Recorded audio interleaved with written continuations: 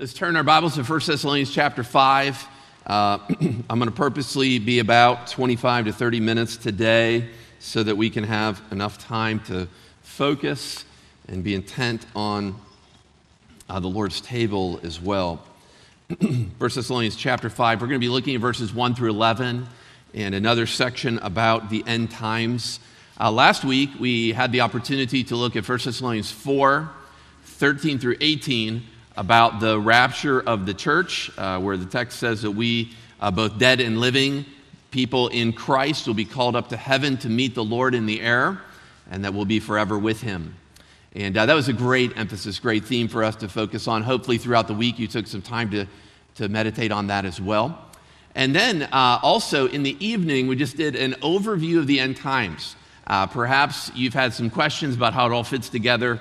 I can't say that all of those questions would be answered by listening or watching last Sunday night's service, but it can at least give you a few hooks to hang information on.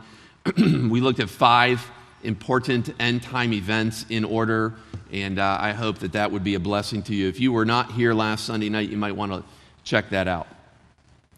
Well, as we've been going through 1 Thessalonians 4 and 5, we have learned that God's call to the Thessalonian believers involved much more than simply salvation, coming to know Jesus Christ as their Savior, and even early Christian growth or discipleship. That's found in chapters 1 and 2, even into chapter 3. But then in chapter 4, Paul transitions and he moves from focusing on the past and all the blessings that God has provided to and in the Thessalonian believers' lives to the future, his desire for the future with the Thessalonians. So as you look at chapter 4 and 5, I've categorized God's call as involving some major contributions, some major requirements for us. Like at the beginning of chapter 4, we learned that we must be holy or be sanctified. So not only does God call us to salvation, he calls us to sanctification. And especially there, we learned how we should treat our brothers and sisters in the Lord. Then in verses 9 through 11, he uses a marker to tell us he's moving on to a new topic. He says, now concerning, in verse 9, and he talks about brotherly love. And within those verses, he said that we all have an obligation to work with our own hands to live quietly with one another so that we can demonstrate the right kind of brotherly love toward each other. Then last week, we saw that Christian behavior includes as well hope in the anytime rapture of the church. That leads us to chapter 5, and the call here will be to diligence, a call to diligence, verses 1 through 11. I think that Paul changes the subject or topic a bit here, or slightly, with the first words. Look at chapter 5, verse 1. Now concerning. So he's going to change the subject again. He's no longer speaking about the coming of the Lord that he addressed in the end of chapter 4. He's now talking about the day of the Lord. The day of the Lord. In chapter 4, verses 13 through 18, Paul considered how dead and living believers relate to the coming of Christ. And he tells us that they will be snatched away, taken in the clouds to meet the Lord in the air. In chapter 5, verses 1 through 11, Paul considers how believers and unbelievers relate to the day of the Lord. Not the coming of the Lord, but the day of the Lord. This is not the snatching away of the church, but the day of the Lord is primarily a means of judgment. I think that what is going on here is that the Thessalonian believers were struggling with 2 different kinds of questions.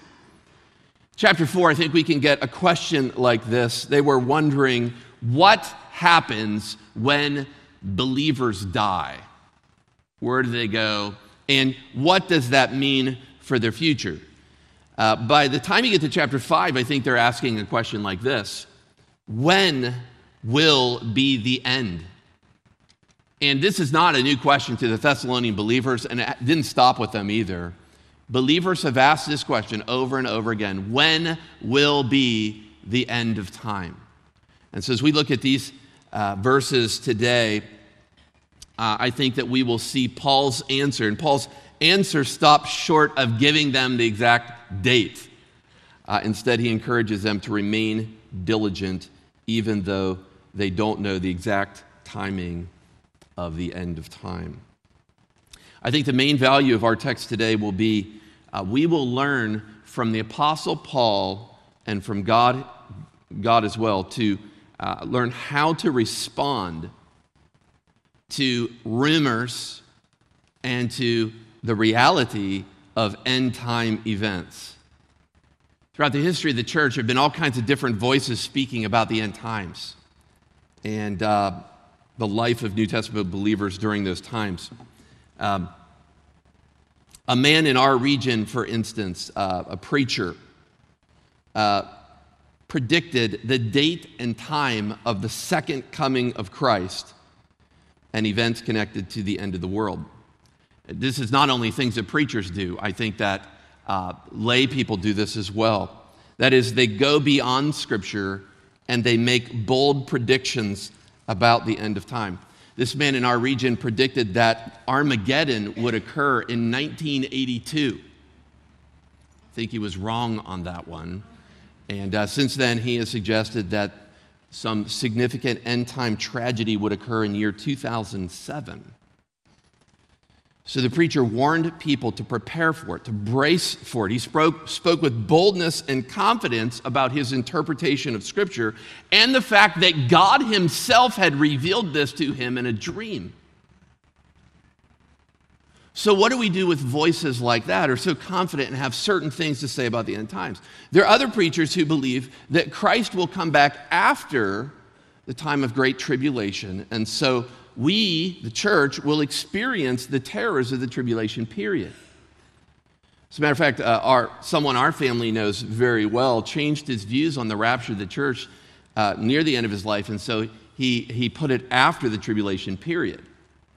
And so what that meant for this preacher is that he dug a trench from his basement to his garage and built a bunker out of wood planks and wooden rods so it would not be able to be detected by government leaders. He hid the entrances to this. I got a tour of it one day. He hid the entrances to this in his basement behind a refrigerator. He carved out the wall behind the refrigerator so it would just sink right in there. And then he hid the other entrance behind an air compressor in his garage. His strongly held opinion and his warning that day to me is that we should physically prepare for end-time judgments of the magnitude of those found in the book of Revelation.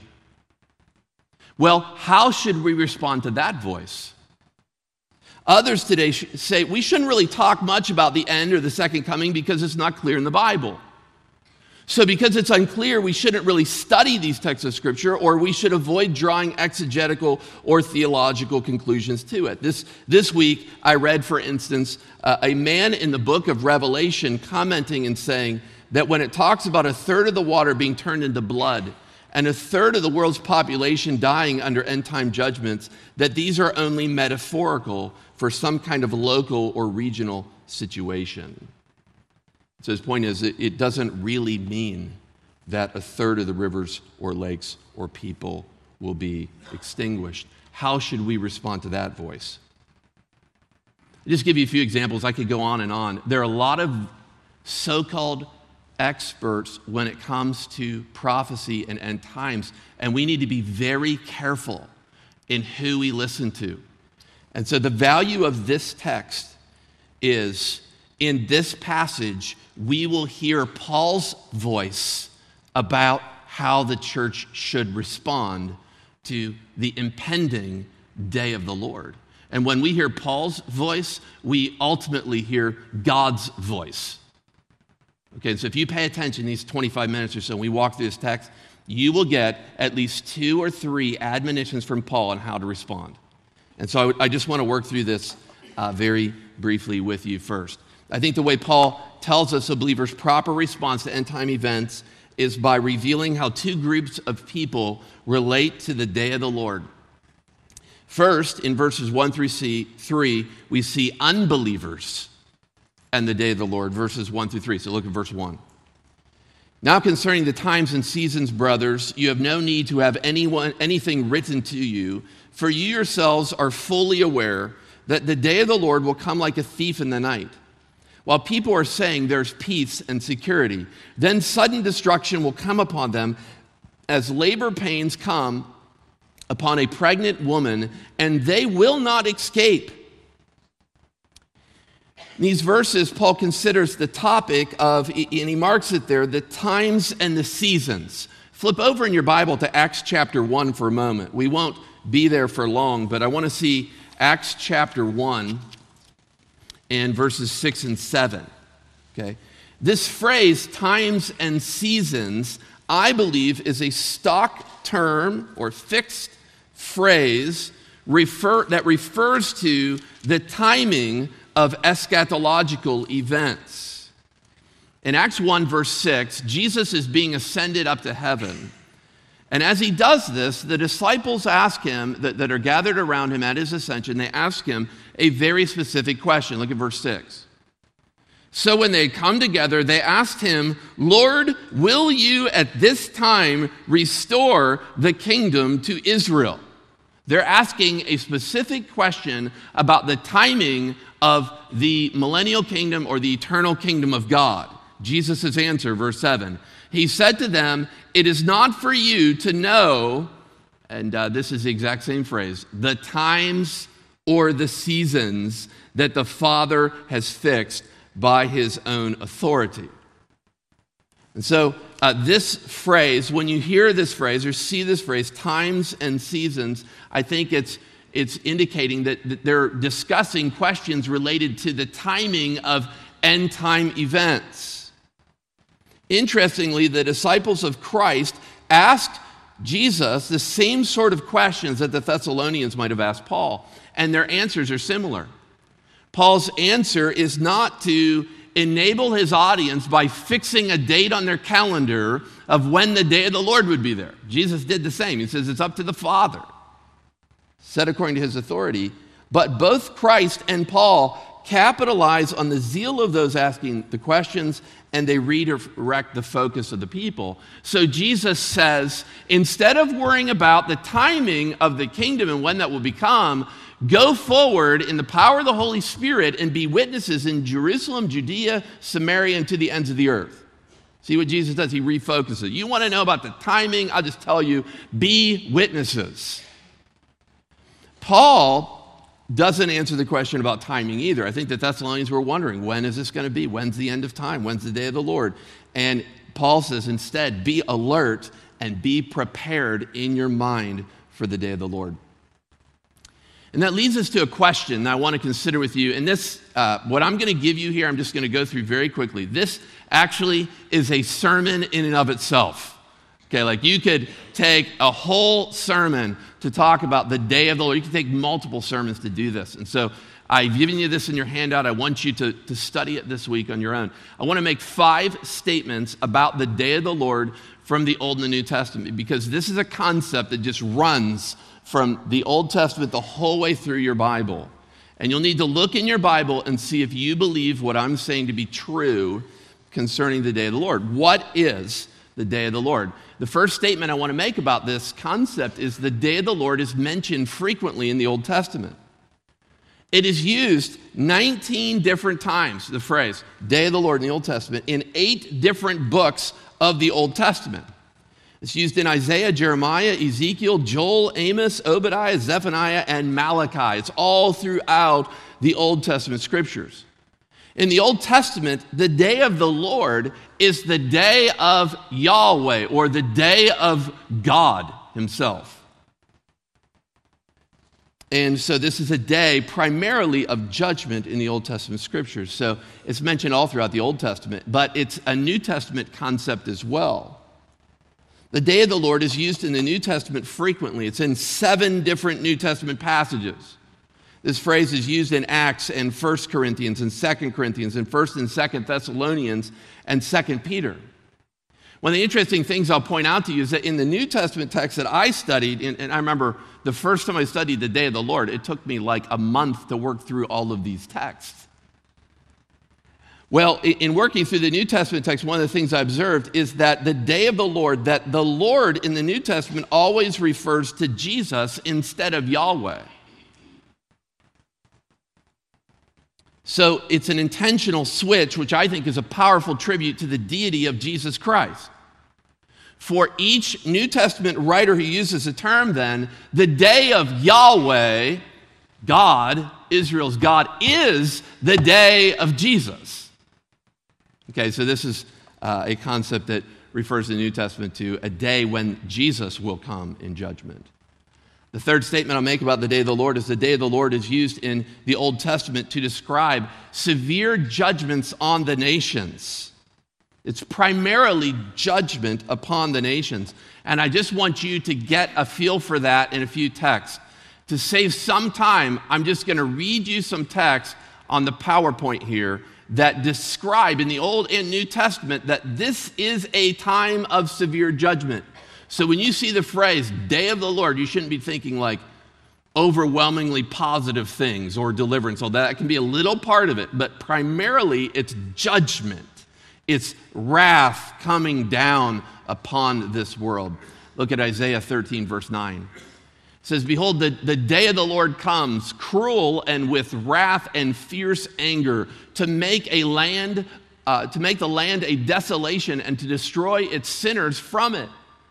For the stars of heaven and their constellations will not give their light. The sun will be dark at its rising. The moon will not shed its light. Verse 11, I will punish the world for its evil and the wicked for their iniquity. I will put an end to the pomp of the arrogant and lay low the pompous pride of the ruthless. Okay, this is not, an encouraging moment for the world's civilization when this moment comes true. Zephaniah 1, 14 through 16, the great day of the Lord is near, near and hastening fast. The sound of the day of the Lord is bitter. The mighty man cries aloud there. A day of wrath is that day, a day of distress and anguish, a day of ruin and devastation, a day of darkness and gloom, a day of clouds and thick darkness, a day of trumpet blast and battle cry against the fortified cities and against the lofty battlements. So when you think day of the Lord, some of these texts, it's primarily a day of judgment. Use the New Testament text too, just one. 2 Peter 3:10, but the day of the Lord will come like a thief. And then the heavens will pass away with a roar, and the heavenly bodies will be burned up and dissolved, and the earth and the works that are done on it will be exposed. So I took the 2 minutes to read through these texts because I want you to think, when you think day of the Lord, that you think it's a time of severe judgment upon people or upon this world. So these three statements kind of summarize the day of the Lord. And we got to do a little bit of this so that we can make sense of the text that Paul has here. The fourth statement I'll make about the day of the Lord is that the day of the Lord sometimes describes times of judgment that occurred during a specific Old Testament era or king or kingdom. But many times it speaks of a fuller, greater end-time judgment that will come upon the nations.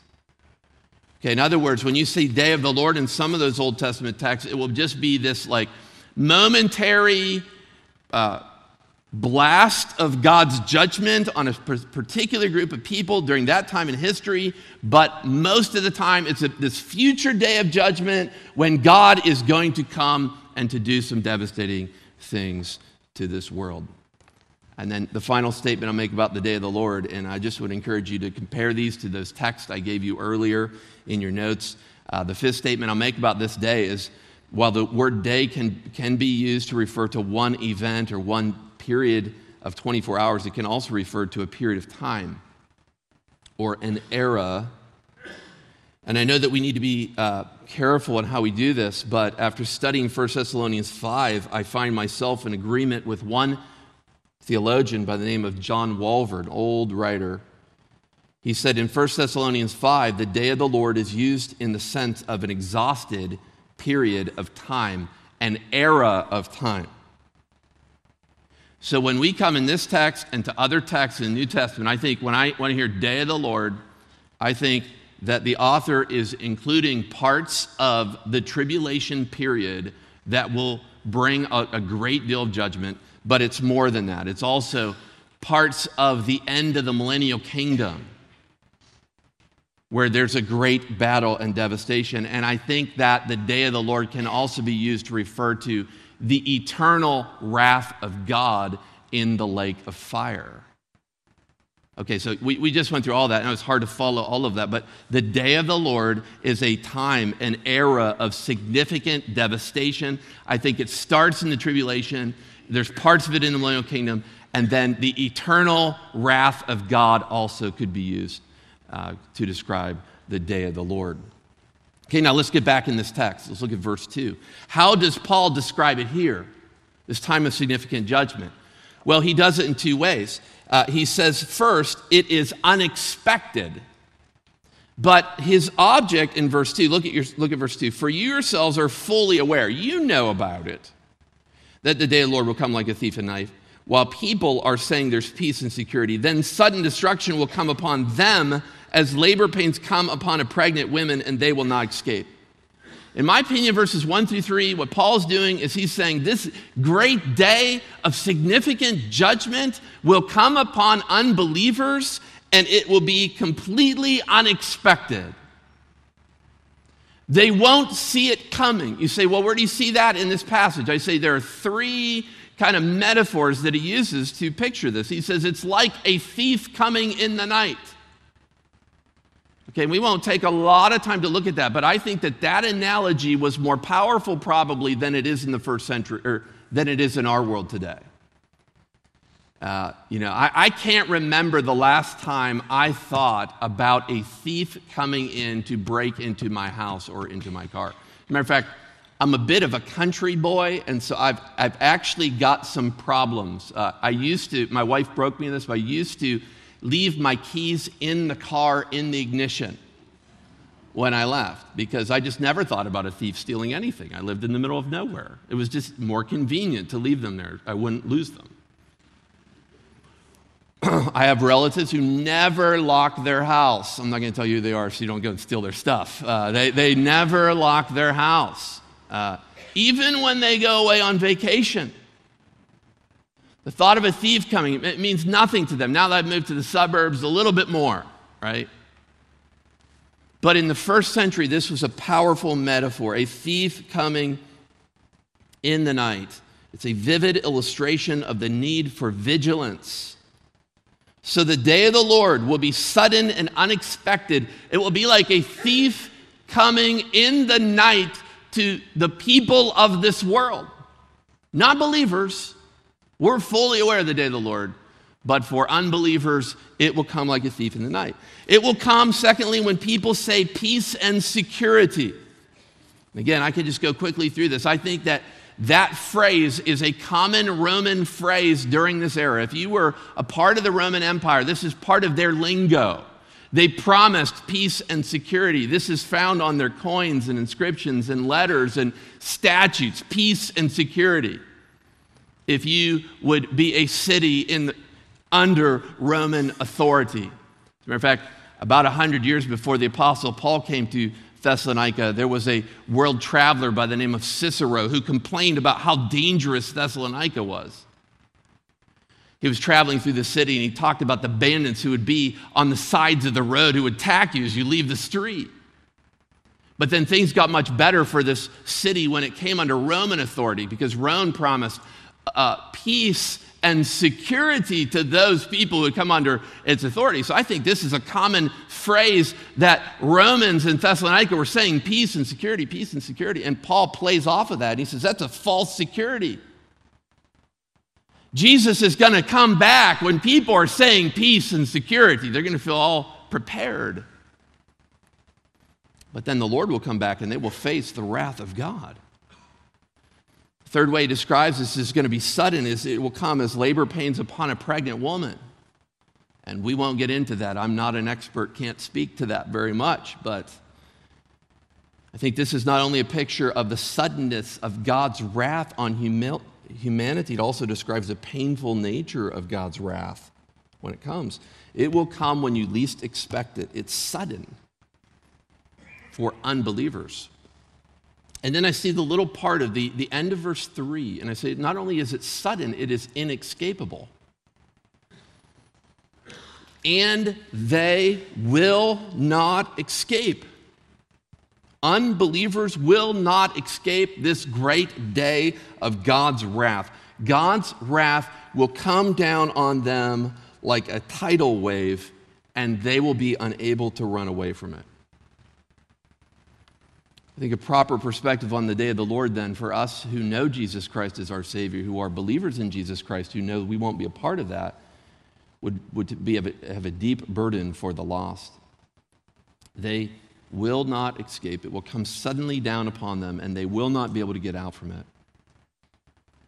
But that leads to this second point I want to make with you, verses 4 through 11, and we can go quickly through these verses as well. Believers and the day of the Lord. I think it's obvious if you look down in your Bible that Paul transitions to believers. Look at verse 3 and look at the pronouns. It says, while people are saying there's peace and security, then sudden destruction will come upon them. Labor pains will come upon them as a pregnant woman, and they. Okay, it's a third person plural. Paul's writing to the church at Thessalonica. He's talking about other people. It's going to come upon them, and they will not escape. But then look at verse 4. But you. He's switching. I was talking about unbelievers. Now I'm talking about you, believers. That's like, but you are not in darkness, brothers, for that day to surprise you like a thief. For you are all children of light, children of the day. And then he changes it to we. He becomes, he enjoys solidarity with him. I'm with you. We are not of the night or of darkness. So then let us not sleep as others do, but let us keep awake and be sober. So here Paul specifically explains that believers relate to this day of the Lord, I think, in two primary ways. And again, I'll go through this quickly for sake of time and just point out the big pieces, and you can study it on your own a little bit this week as well. First, I think he says in verses 4 through 10, if I were to boil that down to one point, I think Paul's statement is believers will not be seized by the day of the Lord. Verses 4 and 5, he tells us what we are. He gives our status. We are people who behave ourselves appropriately. We should. We're like people in the middle of the day, not like people who try to get away with sin during the middle of the night. And as light-dwelling believers, Paul reasons with the Thessalonians then that we are not surprised by the day of the Lord. That's how the ESV translates this concept here. Not surprised by, but I think that's a weak translation. I'd prefer something a little bit stronger for this word, something like overtaken or overtake or seize. This day will not overtake you or seize you. You say, well, why would you take it so strongly? Well, in the Gospel of John, in John 12:35, it talks about walking in light while we can before darkness comes and overtakes us. But probably even more powerful, in Mark chapter 9, Jesus is talking there with a man whose son has been overtaken by a demon, and the man says that the demon seizes him and throws him down. That's the same word. He seizes my boy and he throws him down. So I think what is going on here, what Paul's saying is that this day of God's great judgment, this judgment from Jesus, will not seize or overtake believers. Okay? And so that's just meant as a word of encouragement and comfort to them. Perhaps some of the Thessalonian believers thought that the day of the Lord, this day of significant wrath and judgment, had already begun and that they were experiencing it. And Paul just settles them. He says, you need to know that this day of the Lord is not an intention for believers in Jesus Christ. It will not seize you like it does them and they. And so then Paul gives a twofold challenge here, I think, in verses 6 and 10. And this is Paul's voice. You know, remember we talked about all the preachers and what they say about end time events? This is what Paul would say. Here's how you should respond. First, you should remain aware of God's future judgment. I see that in verse 6. So then, and here's a command, let us not sleep. Okay, don't sleep as others do, but let us keep awake. Okay, that's stated negatively and positively. Don't sleep, but be watchful. This is an important way that New Testament writers often end their letters. Paul the Apostle uses this phrase, be awake or stay awake, often at the end of letters. Colossians and 1 Corinthians and here in 1 Thessalonians. I find it interesting that Peter uses these phrases a lot too. Watch, stay awake, be watchful. Meant a lot to Simon Peter. You could read about in 1 Peter. I think one of the reasons is because he wasn't at the crucifixion of Jesus. He didn't stay awake and he wasn't watchful. Okay, so silencing all the other voices, all the other preachers who would tell you what to do, all the other believers who would tell you what to do, Paul the Apostle says respond this way. Stay awake. Be watchful. For this impending day of future judgment is on the horizon. It's coming. So be watchful. And then secondly, he says we should exercise self-control. And I see this in verse 6 as well. So then let us not sleep as others do, but let us keep awake and be sober. It's that phrase, be sober. A little bit later on in verse 8, he repeats this. But since we belong to the day, let us be sober. 2 times here, Paul tells us to have a sound mindset. This word sober, when we hear it in English, sometimes we think don't be drunken. And this Greek root had a similar beginning, but it became much more than that, so that it meant to have a sharp or a controlled mind, like you do when you are sober, for instance, but have a sharp or controlled mind, minds alert and prepared for action. There's a whole lot more we could say here about this passage, but this is the voice of the Apostle Paul. Stay awake, be watchful, and have sharp minds prepared for action because of the impending day of the Lord. And then finally, this teaching in verse 11 should encourage and edify them. Look with me at verse 11. Therefore, encourage one another and build up one another just as you are doing. Here it should encourage us. I think the particular way this passage on the day of the Lord should encourage us is, I think it should at least do this. It should at least let us know that no matter what suffering or catastrophe we are enduring, that it is not the day of the Lord or the day of his significant wrath and judgment. No, we should be settled. We're not going to face that. We're not of the night. We're of the light of the day. So I think that it would encourage us in that way. And then I think second, it should, with this teaching, we should build up one another. We should exhort one another. That's how I take this edifying here. It should be exhorting one another. And I think, in particular, what I want you to leave with today is it should exhort us about the fate of unbelievers. We should be exhorting each other about that. They will not escape it. I think a clear understanding of the reality of God's future judgment on this world should sharpen us in that it should make us more fervent in our witness to unbelievers. This week, as I was preparing for this sermon this morning, I just started reading again through some of the end-time judgments that are going to come upon the planet. And I began asking the Lord and just having him just lay the reality of these things upon me. And I'll just review 2 or 3 of them with you. A day is coming when hail and fire that is mixed with blood will come down upon this planet, and 1/3 of the world's population will be destroyed.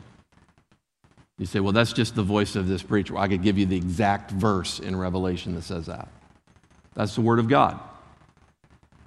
Hail, fire mixed with blood coming down to destroy 1/3 of the population. A time is coming when poisonous locusts will devastate another third of the world's population. And men and women, as you turn to the very end of Revelation, a time is coming, we must believe, where God will raise up from the grave and from Sheol every person who has not believed in the name of Jesus Christ. And they will be judged, and they will be thrown into an eternal lake of fire, where they will experience the wrath of God forever. Do you believe that? And if so, that should exhort us to share the gospel of Jesus Christ. Our families, our neighbors, need to hear the message of Jesus Christ so that they will be delivered from the day of the Lord.